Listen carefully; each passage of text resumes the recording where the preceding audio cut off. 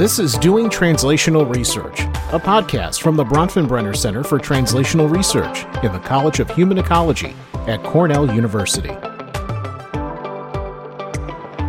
Welcome to Doing Translational Research. I'm your host, Tony Burrow, and director of the Bronfenbrenner Center for Translational Research. Today, I'm joined by one of our newest colleagues in the College of Human Ecology here at Cornell University, Dr. Jaleesa Reed. Hi, Dr. Reed. Hi. Dr. Jaleesa Reed is an assistant research professor in the Department of Human-Centered Design. Her primary research interest is in millennial Black women's beauty, culture, and beauty retail spaces. Her interdisciplinary research focuses on connecting human geography, feminist studies, and merchandising in the fashion, apparel, and textile industries.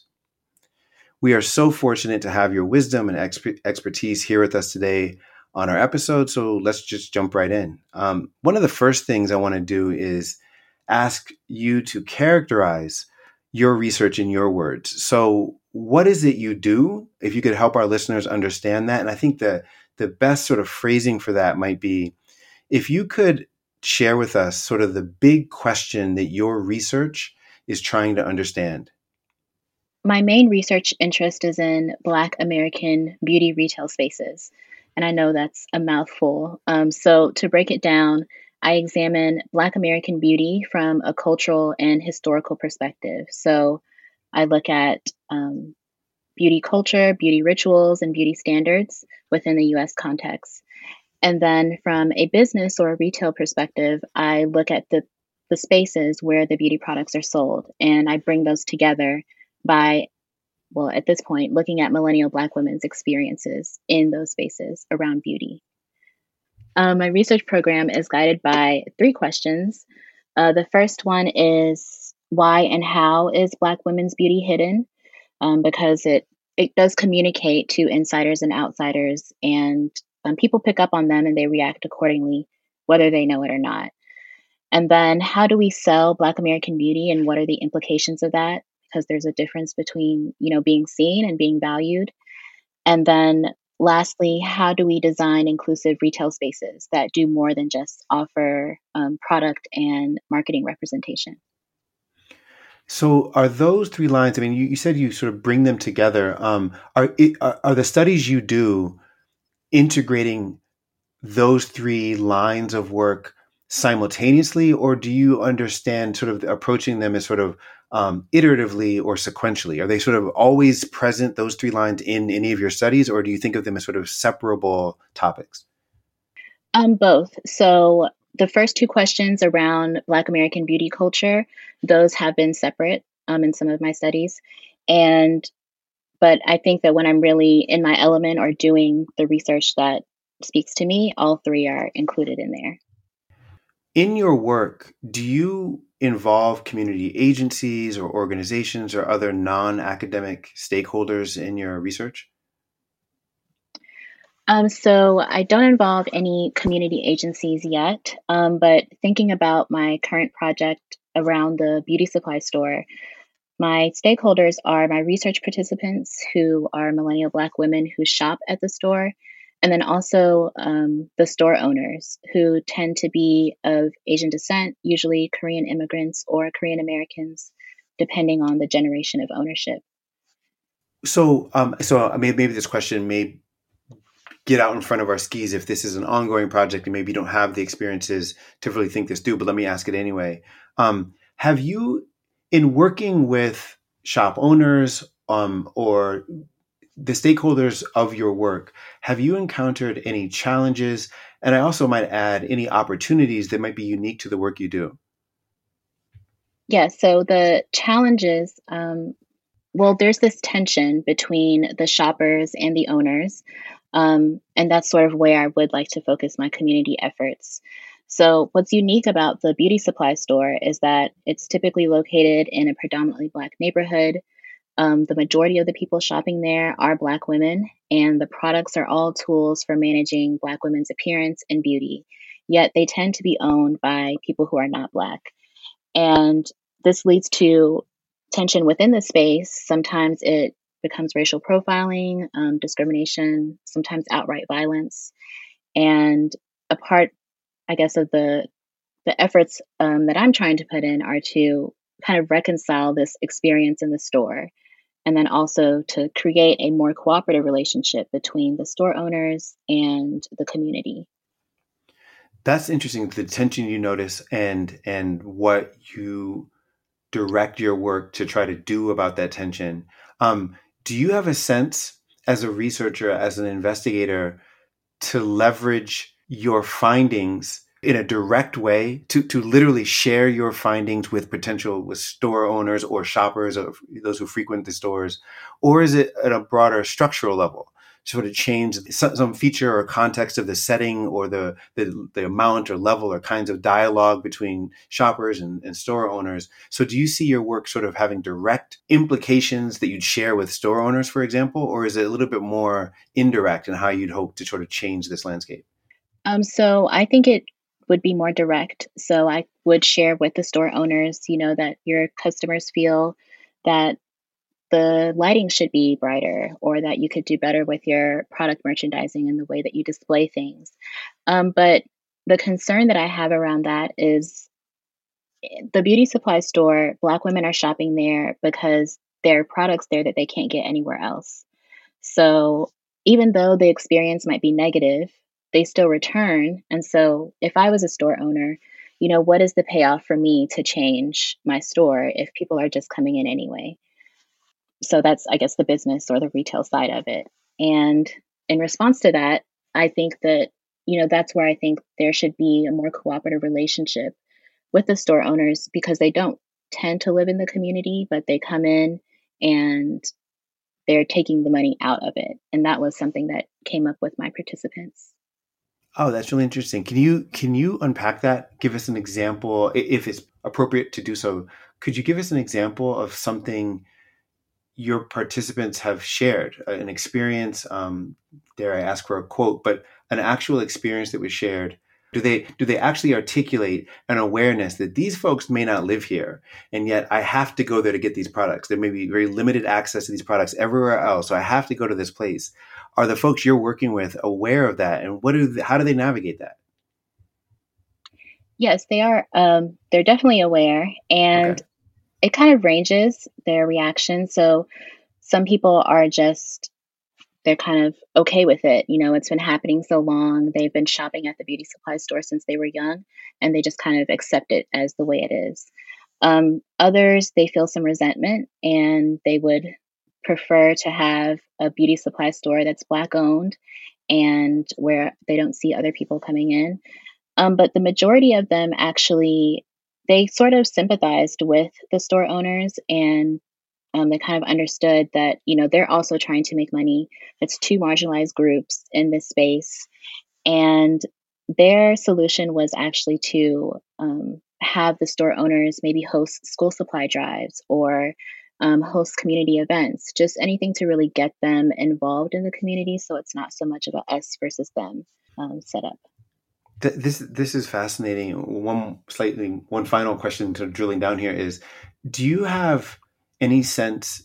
Do you have a sense that the kinds of solutions to dealing with the tensions that you're describing, do the solutions sound the same when coming from store owners versus shoppers, consumers? Do both folks kind of think of the same solutions here, or do you detect a distinction between what they would think and realize is a meaningful solution?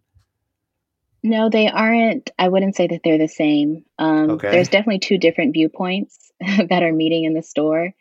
Um, a lot of the practices of having, so many cameras or burglar bars on the outside of the store, from the owner's perspective, this is about loss prevention and protecting, their investment, protecting their store. And there are some associations that, because they're in a predominantly Black neighborhood, that they expect to be stolen from or expect someone to try to break in. And then from the other perspective of millennial Black women, it's more so, well, why did you put your store here if you think that we are going to come in and steal Mm-hmm. something? Mm-hmm. Really, really interesting. You're, I think, already helping us understand and unpack this, but let me ask, when you think about the general area in which you work, What are some things you'd like the general public, the everyday person, to understand about your work or its conclusions? What are the big takeaways you want folks to understand? I guess for people who have the means, access to different options and tiers of shopping, I would ask them to take an honest look at where you shop, what you buy, and why. Research shows that motivations for shopping, they range. They could be, purely for pleasure, or also just purely about function and convenience. But in some way, some form or fashion, we have been trading goods or buying things for centuries. So we've seen that it can evolve, and I think that it can evolve for the better if we try to put some collective action behind where we put our money. If there were one real world change that you could make based upon your research, what would it be and why? I have two. And the first one is to, so if I had these omniscient, all knowing powers, I would make business more ethical. And I know previously I talked about, individual consumers making a difference because that's the level at where my research is. But when you look at the bigger picture, corporations and companies are doing more harm than good. So, and this is supposedly in the service of the consumer and consumer culture. So for me, this is a problem that needs to be approached from both sides so that we can, get to the change. Um, the second one would be that I would want to see all types of beauty casually represented, not in a tokenized way, but in a real way that really shows the multiple dimensions of these identities. Um, and this is, people often ask me, well, what do white women think about this beauty brand? Or how do you think they would feel if they were able to shop in the beauty supply store? And this question's just sort of always it centers Eurocentric beauty and whiteness as the standard that we are all looking to achieve. And for Black women, and this has been, documented since at least the 1950s, they have two standards of beauty: one that aligns with an American ideal standard, but also one that they cultivate within their community and teach and continue to pass down. And some of that does happen in the beauty supply store. So I think that when we see representations of different types of beauty, we can also see, the cultural relationship of it and see that it's more intimate. It gives beauty a different significance, and it's not just, something or a reason for us to look at other people. Absolutely. This is really interesting, and it I think pushes toward a question that I want to ask you to think about. Fully realizing this is going to be is not born of your research. So just big disclaimer here. I don't think you. I'm not asking a question about what data do you have to compress in this direction. I'm actually asking for the silhouette of that, which would be what, when you think about this tension you described that happens within a store or the broader social context in which tensions like this are happening, what research evidence, scientific finding, empirical, result, what research do you think is the world waiting on to really make a difference and to move in the direction that you would like it to move?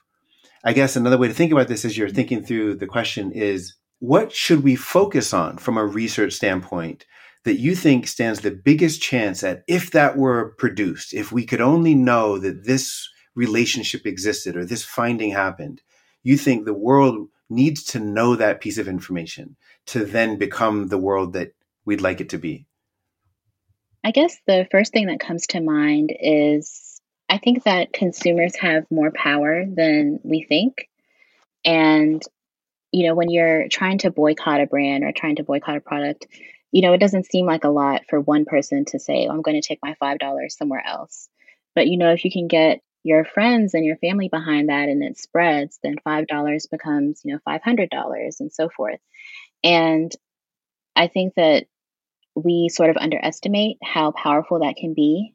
And we just assume that companies or corporations will, they won't change. But I don't think it's a matter of will they change or can they change? They can change. We've seen it. And I think it's up to us to show them that it is profitable for them to do ethical business or to care about sustainability or climate change. So what might be hanging in the balance is to actually see the numbers on that, to actually be shown evidence and understand with evidence that equitable treatment is beneficial for everyone. Like you're actually better off when we treat people equitably, and to actually see the numbers, and despite people's hope that people naturally get that seeing evidence and more research on that could be helpful. That's a really interesting insight. I do want to add to the last thing that I just said, because Okay. what you said made me think of something else. So the research shows that when we're trying to boycott a brand, it's hit or miss. And it's mostly because people want to have a low risk threshold. So if they have to give something up, they want to have something else to replace it with. It's Okay. not enough to just say, well, we don't agree with them, so don't shop there anymore. And especially in beauty and beauty products, they want to find another product that does the same thing, but they just don't want to be associated with the brand. So it depends on, how committed you are and how, whether or not you can find something to replace it with.